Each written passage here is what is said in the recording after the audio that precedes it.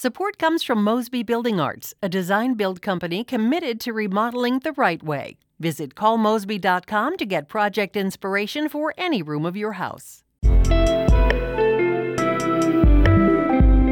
From the St. Louis Public Radio Newsroom, this is The Gateway. It's Tuesday, November 10th. I'm Wayne Pratt. As medical marijuana dispensaries open throughout Missouri, some activists say there's a glaring lack of racial diversity. Most owners are white, even at locations in predominantly black communities. Our communities need so much beyond the sale of cannabis. In just a few minutes, St. Louis Public Radio's Corinne Ruff speaks with Minorities for Medical Marijuana's Missouri chapter president, Marnay Madison, about how entrepreneurs of color can break through barriers in the industry. St. Louis County could impose more restrictions to slow the spread of coronavirus if the number of new cases does not go down within a week. St. Louis Public Radio's Sarah Fenton reports County Executive Sam Page says the area is at a dangerous crossroads. Page says more than 600 county residents are testing positive each day, a dangerously high level. He did not say what restrictions the county could pursue. Earlier in the spring, the government shut down non-essential businesses and banned indoor dining at restaurants. He said everyone now needs to stay home whenever possible, avoid social gatherings, and wear masks at all times. We have one last chance to slow the cases of COVID-19 in our community before we are forced to take action. St. Louis officials have said a renewed stay-at-home order is not off the table if cases continue to increase. Hospital officials said on Monday the St. Louis metro area has reached its highest ever hospital census during the pandemic. I'm Sarah Fenton, St. Louis Public Radio. More restrictions are being implemented this week in Illinois. Governor J.B. Pritzker says 3 more regions of the state are now going into a second round of coronavirus mitigations. That's after an initial set of restrictions, including the shutdown of indoor bar and restaurant service, has not slowed a sharp rise in COVID positivity rates in southern Illinois, along with 4 counties in Chicago's suburbs. The governor is criticizing local leaders and county sheriffs for refusing to enforce rules aimed at slowing the spread of the virus. I know that locally they think that's, immediately good politics, but it's good politics for a very small, very loud minority. The vast majority of people want us to take strong action with regard to mitigation. Most of the Metro East is in Region 4, which is not included in the tighter restrictions slated to go into effect tomorrow. Members of the Missouri House are expected to discuss a proposed supplemental budget today in Jefferson City. The measure is designed to ensure the state has access to additional federal coronavirus relief money. The legislation provides spending authority for several state departments, including elementary and secondary education, health and senior services, and economic development. The House is expected to send the package to the state Senate as Missouri's second special legislative session of this year continues.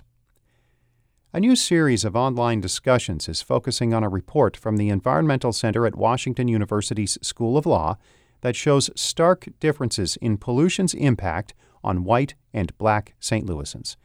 St. Louis Public Radio's Becca Clark-Callender reports. Black kids in St. Louis are more likely to go to the hospital for asthma, more likely to have lead in their blood, and more likely to grow up without proper access to healthy food. Those are just some of the issues the Environmental Racism Solution Series tackles in online discussions designed to educate. Carissa Gilman Hernandez is the Community Empowerment Coordinator at Dutchtown South Community Corporation. She says people often think environmental issues just mean polar bears or hurricanes. In St. Louis City, rising sea levels is not going to put anyone out of their home in the next 5 years. However, a lot of people are going to die from the fact that we have factories being built in our poorest neighborhoods that are spewing toxins everywhere. She says she hopes having the conversations will help people realize the urgency of these issues. I'm Becca Clark-Callender, St. Louis Public Radio.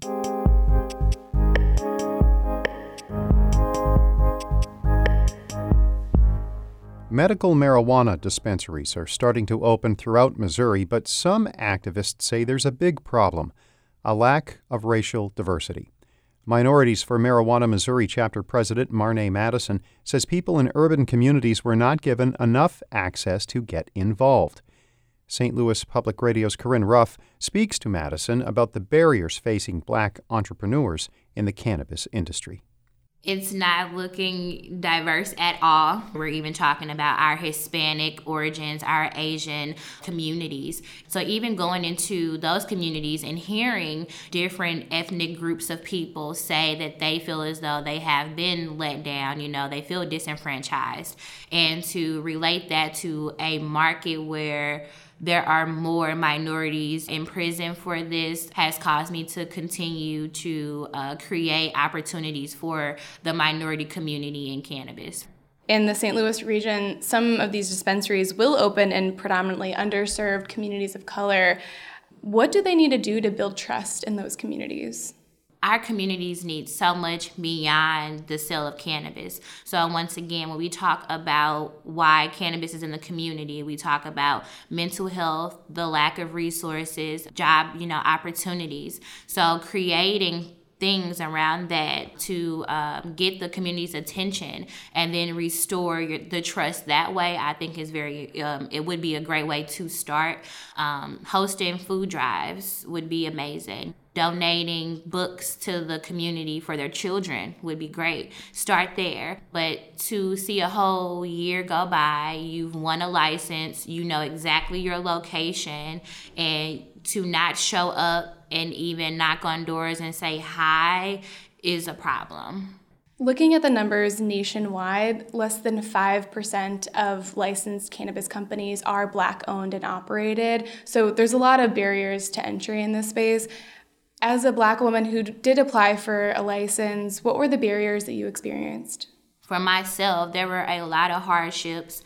Fortunately, the investment part wasn't hard because I won the first cannabis pitch investment competition here in Missouri.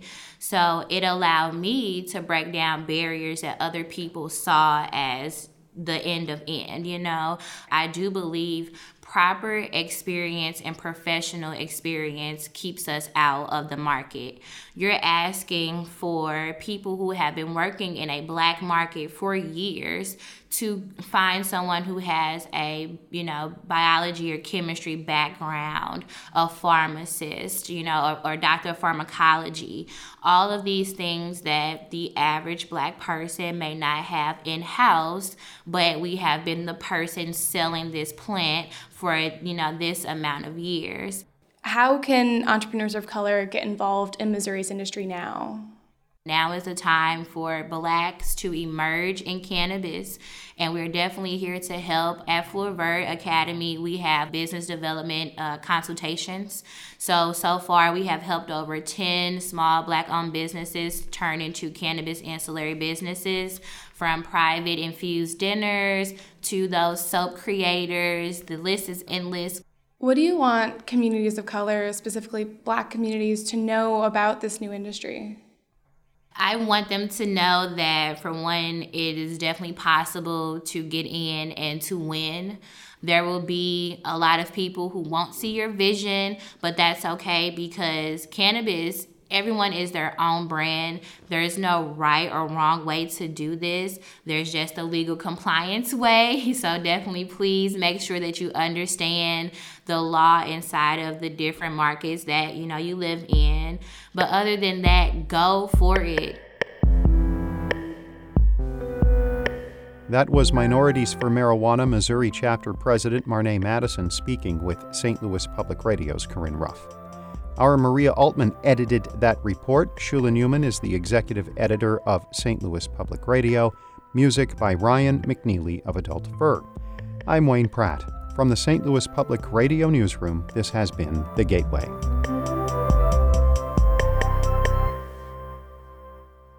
Support comes from the Missouri Forest Products Association. Missouri produces wood pallets, railroad ties, white oak barrels, hardwood floors, and more. Details on the variety of products made in the state are at choosewood.com.